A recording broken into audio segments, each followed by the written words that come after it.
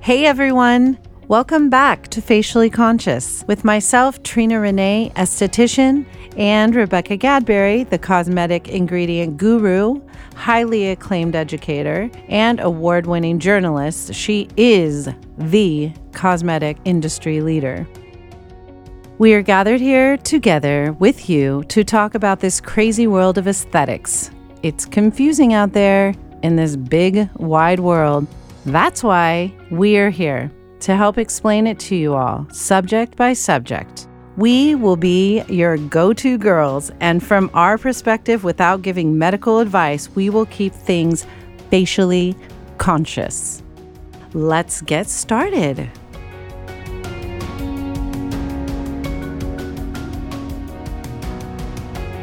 Good morning, everyone, and welcome back to Facially Conscious. Happy New Year. Happy New Year. Woo, 2023. So exciting. Can't believe I've lived that long. Rebecca Gadberry speaking there. Rebecca, Trina, how old are you? Just kidding. We won't reveal. 70. Can you believe that? What? Yes, I am proud of my age. I am proud of my amazing. age. You have no wrinkles, so. You are. You also don't trust anything else she says. Well, she is behind the scenes in the cosmetic industry, so she has some secrets we don't all know about. Well, one of the secrets we're going to talk about today is how to read an ingredient list and even why it's on the container. So that's a confusing thing for even me as an esthetician, because I feel like things change, or maybe it's just me changing. Maybe it's your memories changing. Yeah, I don't know. Maybe my memory. So we have an awesome guest with us today that is going to explain to us about the ingredient list on your bottles. And Rebecca, would you like to introduce your lovely friend? I would. We have been friends since the late 80s, to show you how old we both are. And she actually got into the industry in, I think, 1987. Her name is Dr. Mindy Goldstein, and she holds a bachelor's in biochemistry, a master's in pathology, and has a PhD in just basic medical sciences, but she specializes in DNA and DNA repair.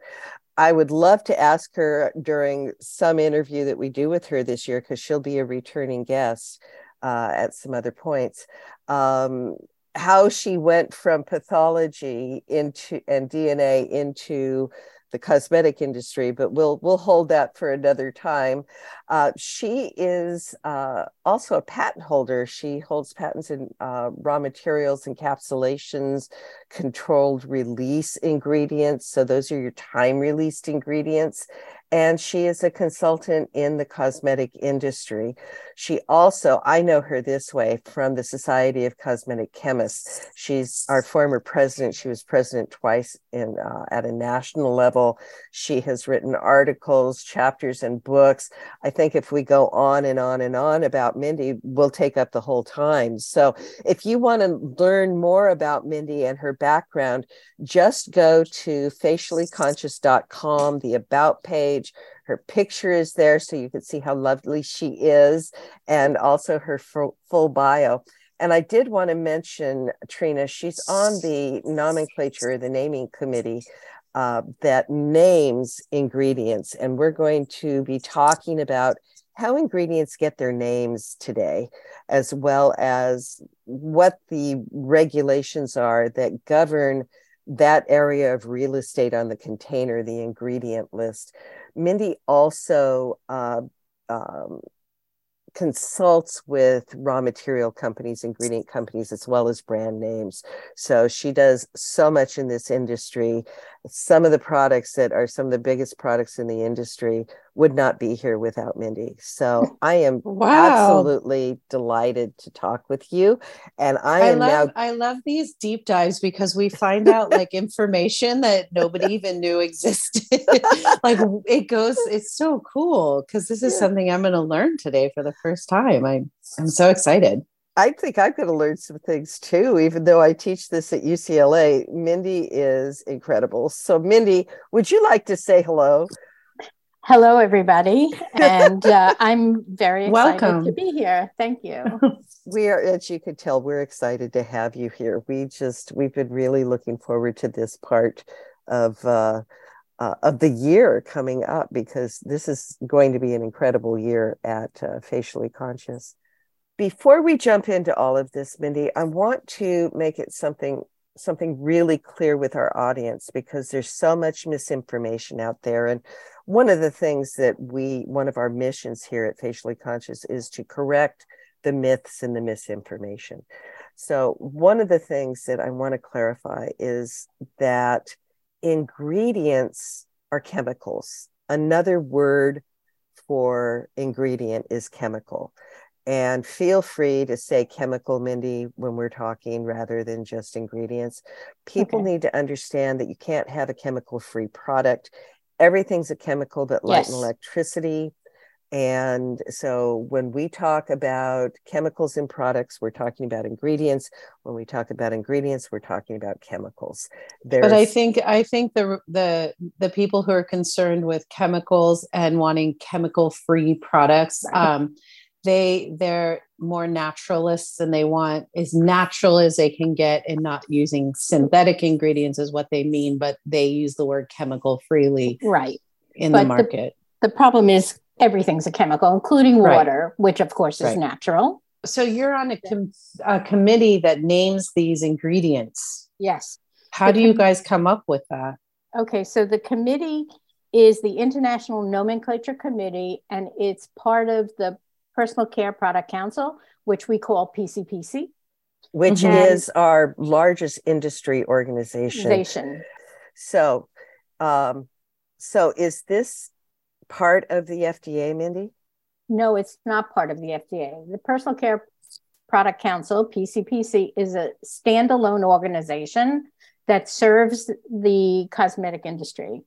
And companies join it, both finished goods companies such as Estee Lauder or L'Oreal, and many raw material companies that supply the ingredients to the finished goods companies are members as well. Right. So the committee, which is called the INC, the International Nomenclature Committee. Nomenclature meaning naming. Naming. Okay. We meet approximately 5 times a year for a 2-day session. PCPC gets applications from usually raw material companies that want names for new ingredients. We have a form that gets filled out depending upon what the compound is and how it's manufactured.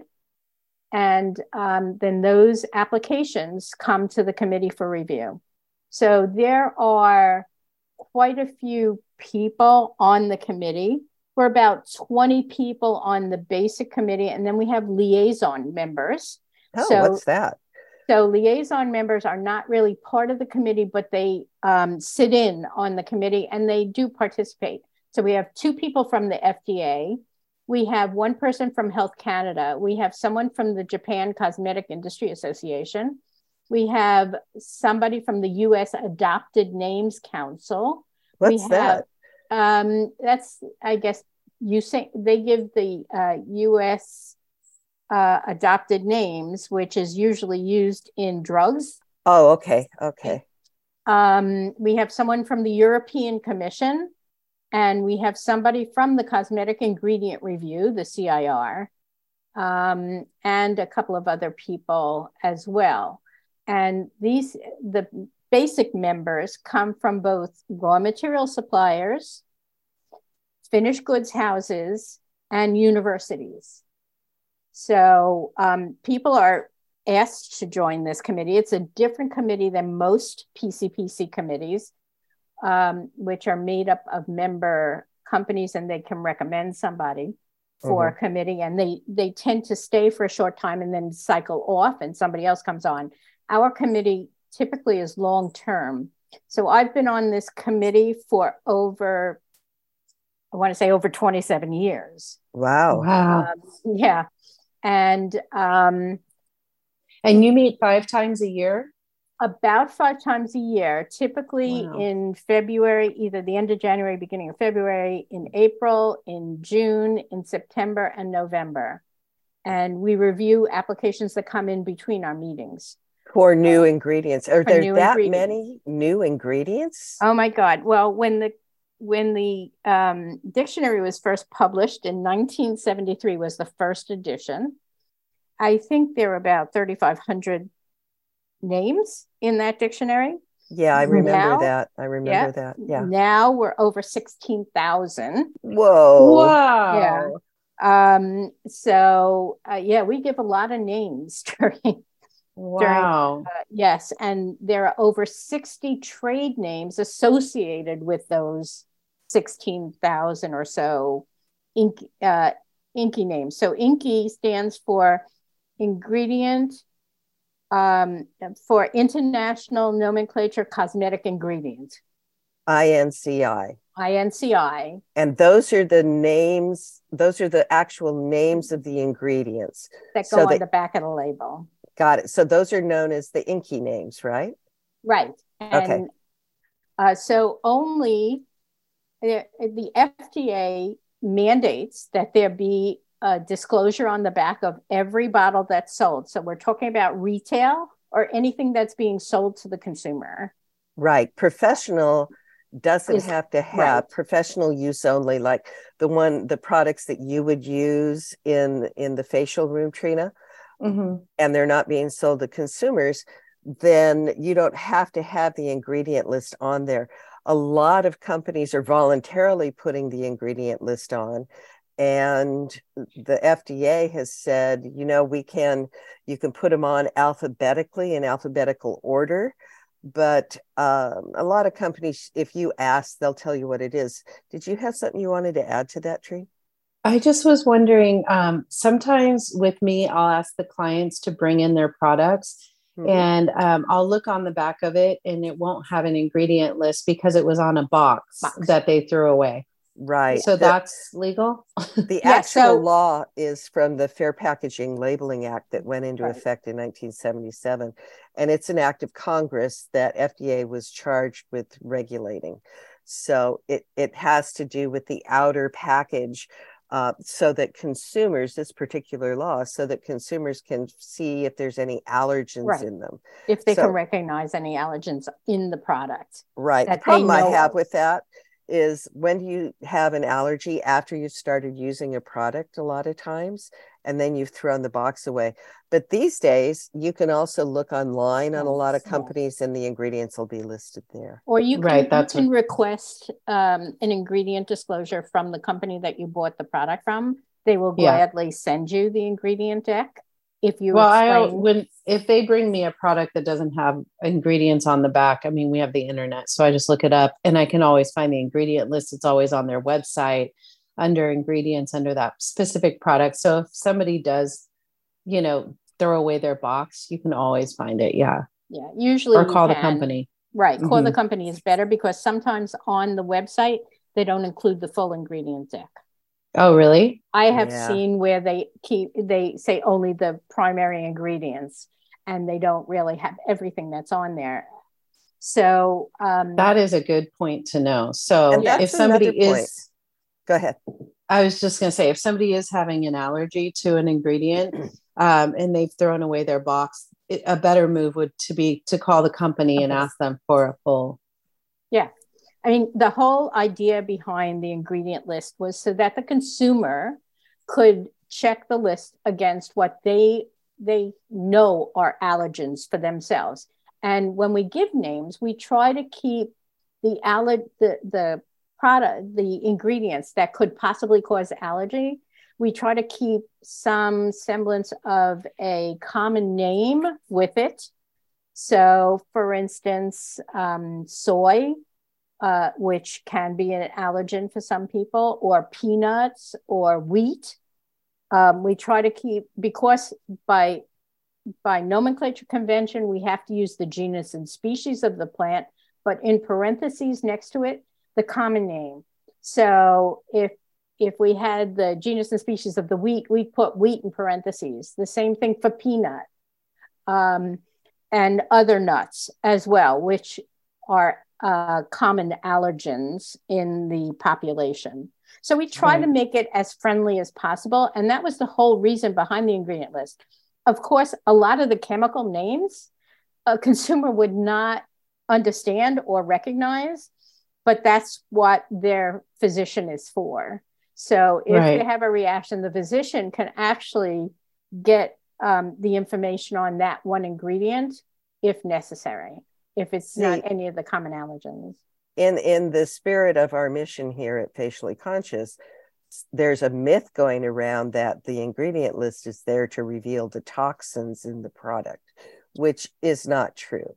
No. Allergens are not toxins. Right. Allergens are not toxins. And now in the US, we, if there's a fragrance in the product, we don't have to reveal on a US label any of the allergens in the fragrance. But in the EU, you must put those allergens on the label. In Europe. Right. The European Union requires those to be listed as part of the ingredient list. And I think there's 26 different right now, but it's expanding. It's going up now. So I forgot how many but much more. We actually will do a list of the allergens that are part of this podcast. So I will put them up on our blog. And you'll be able to click on that in the show notes, everybody. So I will list the list of common allergens in fragrances. Yes. So according to the FDA, so because of the Labeling Act, the names for the ingredients must appear in certain documents. So number one is the INCI dictionary. So the compendium that has all of these names. The second choice is the United States Pharmacopoeia. And third choice is the National Formulary. And then there's the Food Chemical Codex. And then there's the United States Adopted Names, USAN, and the USP Dictionary of Drug Names. So the US Pharmacopoeia is USP. The National Formulary is NF. And you might see those listed behind an ingredient, for instance, stearic acid NF. The NF legally shouldn't be there, or the USP shouldn't be there in a cosmetic, but it needs to be there in a drug. Is that right? Right. Like an over-the-counter drug that you don't have a prescription for. In an OTC, you have to have a drug facts label on the product. And it'll say drug facts on the label. It's in like a box, right? It's in a box, a specific box. There's a standard that the FDA requires. And the top part of the box has the active ingredients. So what is considered the drug for the over-the-counter drug. And you have to have the percentage content of that. So for instance, in an acne product, you have to have the active ingredient. In many cases, it's salicylic acid. And you have to have the percentage that's in that bottle. So for instance, the OTCs, over-the-counter drugs, have monographs specified by the FDA, and they list the levels that you can use active ingredients in an over-the-counter product.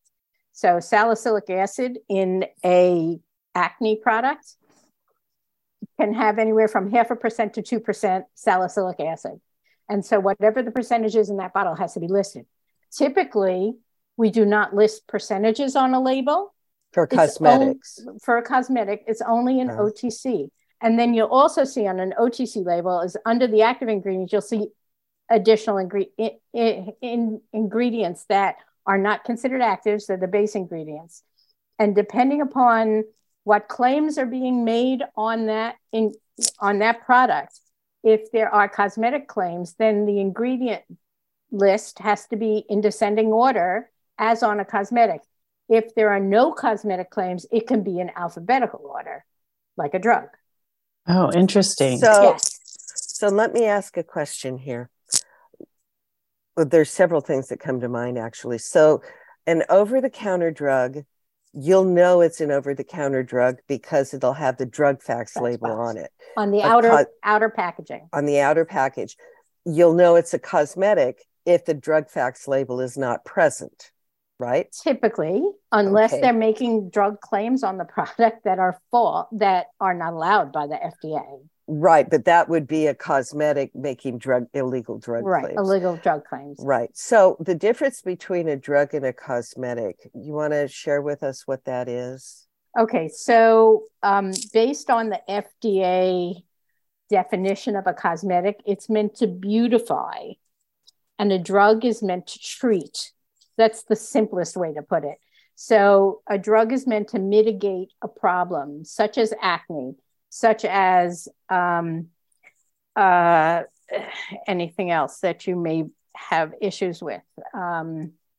Dandruff. Sunscreens are drugs. Sunscreens are OTCs, so they're over-the-counter drugs. Right. As is an acne product, an over-the-counter drug. The other thing I have an issue with, and this is me from a marketing standpoint, is, and you kind of touched on this earlier, there's active ingredients, which are drug ingredients, and inactive ingredients, which are cosmetic ingredients.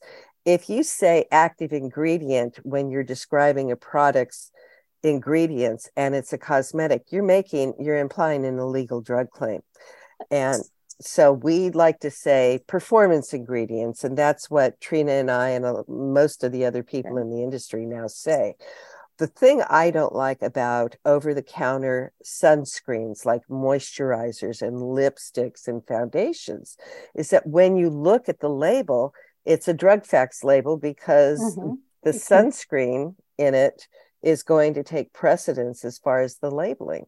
Right. So when you say active ingredients at the top of a moisturizer with sunscreen, all of your goodie ingredients that are doing your performance for moisturizing and maybe, fighting signs of age or lightening or brightening the skin, those are going to be under inactive ingredients. And it's very easy to get confused as a consumer. Exactly. That why am I using this product if the ingredients aren't active except for the sunscreen? And so what do you, any ideas on that? That's a hard one. So yes, legally in a drug scenario, such as a sunscreen, such as a dandruff ingredient, and a few others, take acne because it's very simple and everybody talks about acne products, or sunscreen. In order to make a sunscreen or an acne claim, you have to have one of the specified active ingredients in the drug monograph. And the drug monograph is kind of like when you manufacture a drug or you market a drug, you have to get permission from the FDA before you market it. But the monograph has been put together with all of the specific processes and ingredients and claims that you can make. And the labeling. And the labeling prior to going to market, if you make it according, and that monograph was okayed by the FDA. It was issued by the FDA. Right. So as long as you conform to the requirements set out in the monograph for the particular category of cosmetic drug it is, you don't have to get pre-approval because they've already approved it.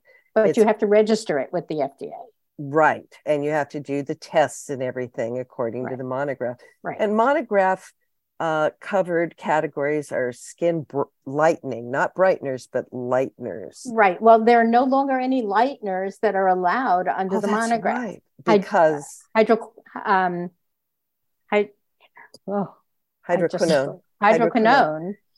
has been removed as a category 1 ingredient. Category 1 meaning that it's okay. It was safe and effective. GRAS, as we call it, generally regarded as safe and effective.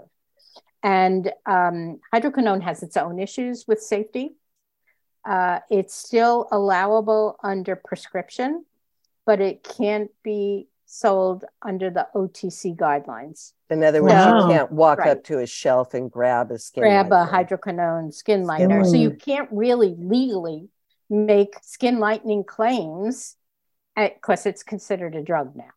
Right. So you could talk about brightening, you could talk about evenness of skin color, but you can't talk about literally skin lightening. Right. So there's, there's also acne preparations, there's Right. the sunscreens, there's the skin protectants, Right. antifungals. Mhm. So all of those things are over-the-counter drugs. There's no anti-aging monograph, by the way. No, it's not cosmeceuticals is not a valid name. The FDA does not recognize that. Okay, so you just category. tossed a whole new word into there. and cosmeceuticals is by market definition, not by FDA definition, because there's, as Mindy said, there's no such thing as a cosmeceutical according to the FDA.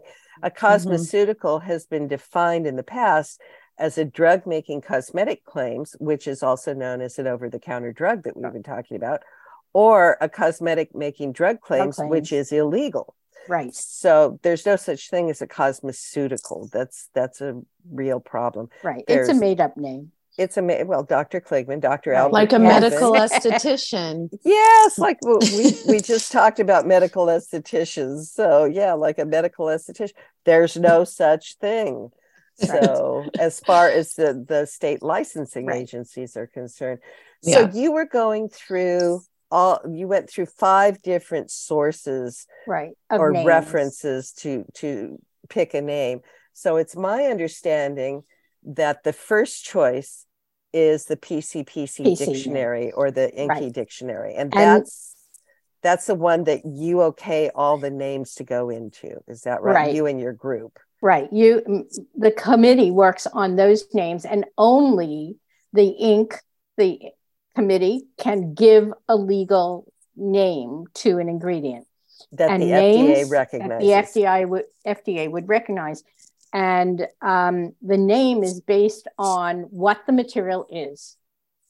So if it's a synthetic chemical, it's named by typical chemical nomenclature. If it's a natural ingredient, so if it's isolated from licorice roots, it will get a name based on Galabra, which is the genus of licorice.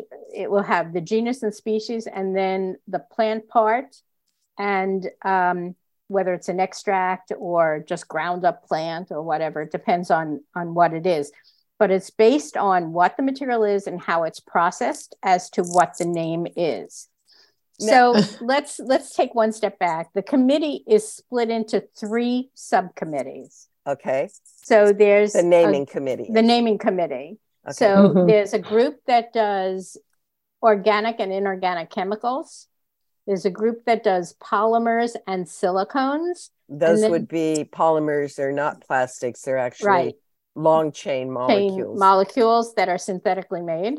And then there's the group that I chair, because I actually chair this group, is the subcommittee on biotech, botanicals, and fermentation. That sounds like it's the busiest committee of all. Yes, it is. It is the busiest group. We just had a meeting in November, and our group had 750 some odd pages of application. Oh, geez. How many ingredients was that? Oh, I never count the ingredients. I just look at how many pages I have to review. Do you ever reject an ingredient application? Yes, we do.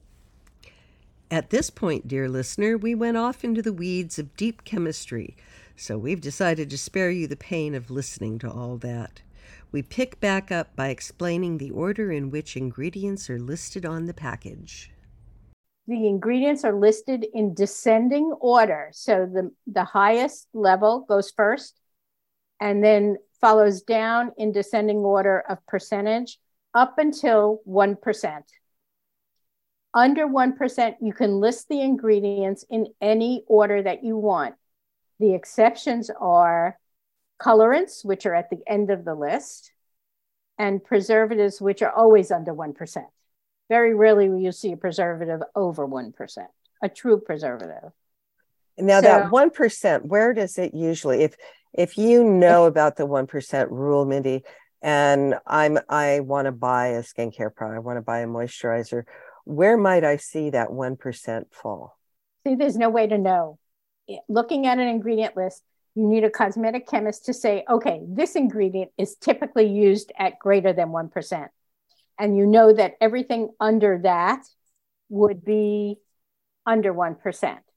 But there's no way for a consumer looking at a list to know where that 1% break is. So here's another one that keeps coming up, and this is about fragrance. And there's all this mythology that the FDA has colluded with the cosmetic industry to hide toxic ingredients in fragrance. And that's where you're going to find the ingredient. It's a way to mislead the consumer. The only thing that for fragrance, especially for the European Union, is any allergens that are in that fragrance over a certain percentage or a certain level must be listed on the label. They need to be listed separately from the fragrance? Separately from the fragrance. Okay. And in the United States, we don't have to do that, but some companies are doing it because they sell in Europe. Especially if they're marketing in Europe. Yeah. So what about vitamins and plant extracts? Okay, sometimes you'll see like vitamin A or vitamin E, or sometimes it's listed as a different ingredient. The nomenclature, the official nomenclature for vitamin E is tocopherol. Mm-hmm. And if it's modified, it would have an additional chemical modifier. Like acetate. Tocopherol acetate. Okay. Or ascorbyl palmitate. Ascorbic acid is vitamin C. Tocopherol is vitamin E, and retinol is vitamin A, or retinol palmitate, etc. They're forms of vitamin A. Right. You're not supposed to put that vitamin A or vitamin C or E behind the INCI name in the ingredient deck. So it could be your romance copy on the package. We call it sell copy or information. We call it romance copy. Okay. So I'm a romance writer. Right. So it could be anywhere in your romance copy, but should not appear in the ingredient list. Right. Nothing that's not an INCI name should appear as part of the ingredient list. And I think that's important to remember. That piece of real estate, like I said at the beginning, is owned by the FDA, basically. And we cannot is mandated by the FDA, and we cannot change it no matter what we want to do. We can't put the source of an ingredient in parentheses. We can't put the chemical or the common name in parentheses if it's not part of the INCI name given by the committee. That's found in the dictionary. Right. Is there any way for consumers to see that dictionary? A consumer would not have access to the dictionary. Okay. That is a subscription from Personal Care Product Council. They'd have to buy into it in order to see it. Okay, so you'd have to, I think there's a website with a podcast called the INCI Decoder. That's INCI Decoder.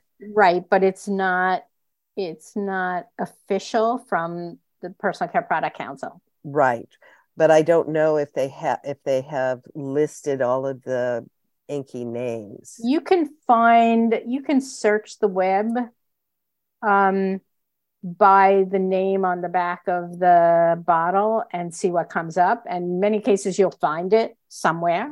Okay. But it's not the official listing from the dictionary necessarily. Another way I find it is I just enter the name of the ingredient that I see with INCI name, INCI, all caps, name on Google. And a lot of times it'll come up. Sometimes it comes up.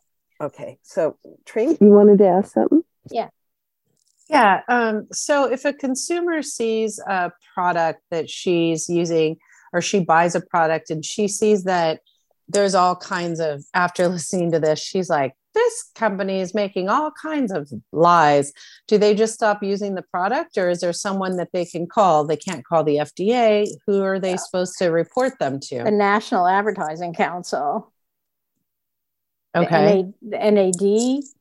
Part of the Better Business Bureau. You can report it. Usually things on labels are challenged by advertising associations when a competitor brings it up to the advertising association. Mm-hmm. So if L'Oreal says Lauder's lying on their label, and they can go to the NAD, the National Advertising Division, and say, look, this is a lie, make them prove it. And NAD may take on that case and challenge Lauder, and Lauder will have to prove what they're saying. Mm-hmm. So usually that's the way these kinds of things happen. Mm-hmm. There's only a couple of cases where ingredients change name. And we do update our conventions for naming based on scientific literature and new technologies. So, for instance, ceramides.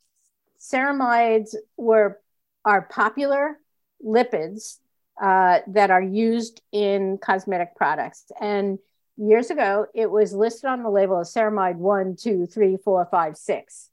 Mm-hmm. The name has changed.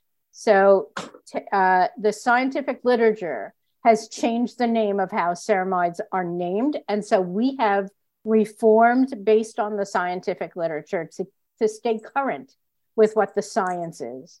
And we always try to stay current with the science. So names for plants, the genus and species of a plant may change. Well, we want to thank you for taking so much time to explain all of this. And I would love to have you back later this year to talk about some of the new ingredients that you're seeing in your committee and where you think the industry is going as far as ingredients are concerned. But we like to do takeaways at the end of our podcast.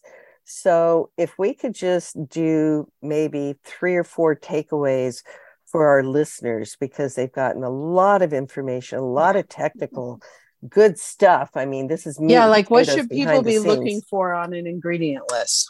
Well, I think one of the things is that ceramides, the product that you may use with ceramides that you've used for years, the ingredient name may change for ceramides. So not to be concerned about it because the ingredient itself has not changed.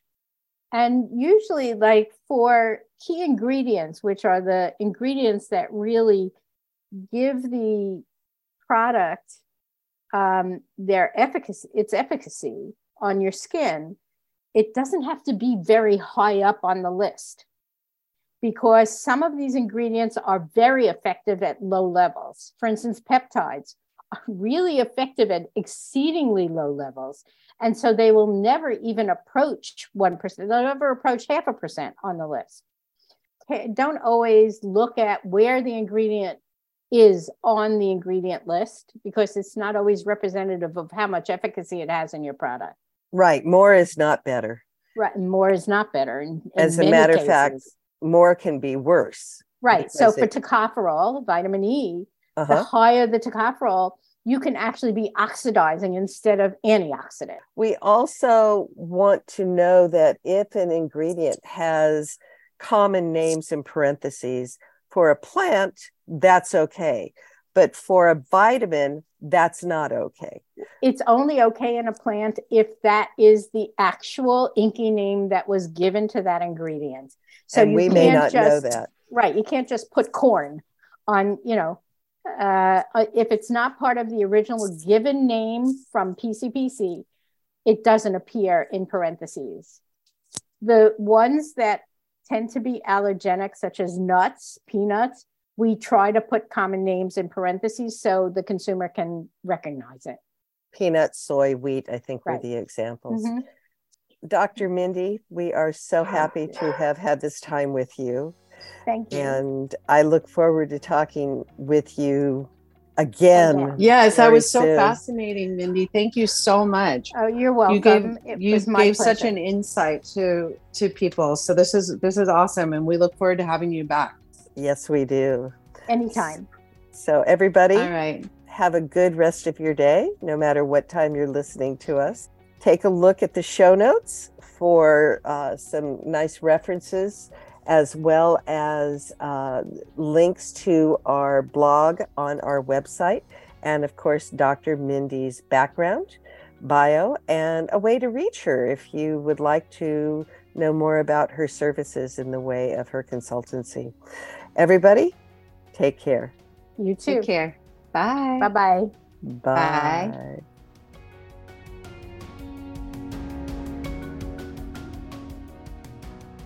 This podcast is so needed in the world right now. There is so much information out there that it's hard to know who to believe and if it's right for you. We are very excited to be your guides and bring you Facially Conscious. You can find info we talked about today in our show notes and on Instagram, YouTube, and Facebook. Please subscribe, like, and review us wherever you listen to podcasts. This helps others find us. And if you have any questions or ideas, please send us an email at info@faciallyconscious.com.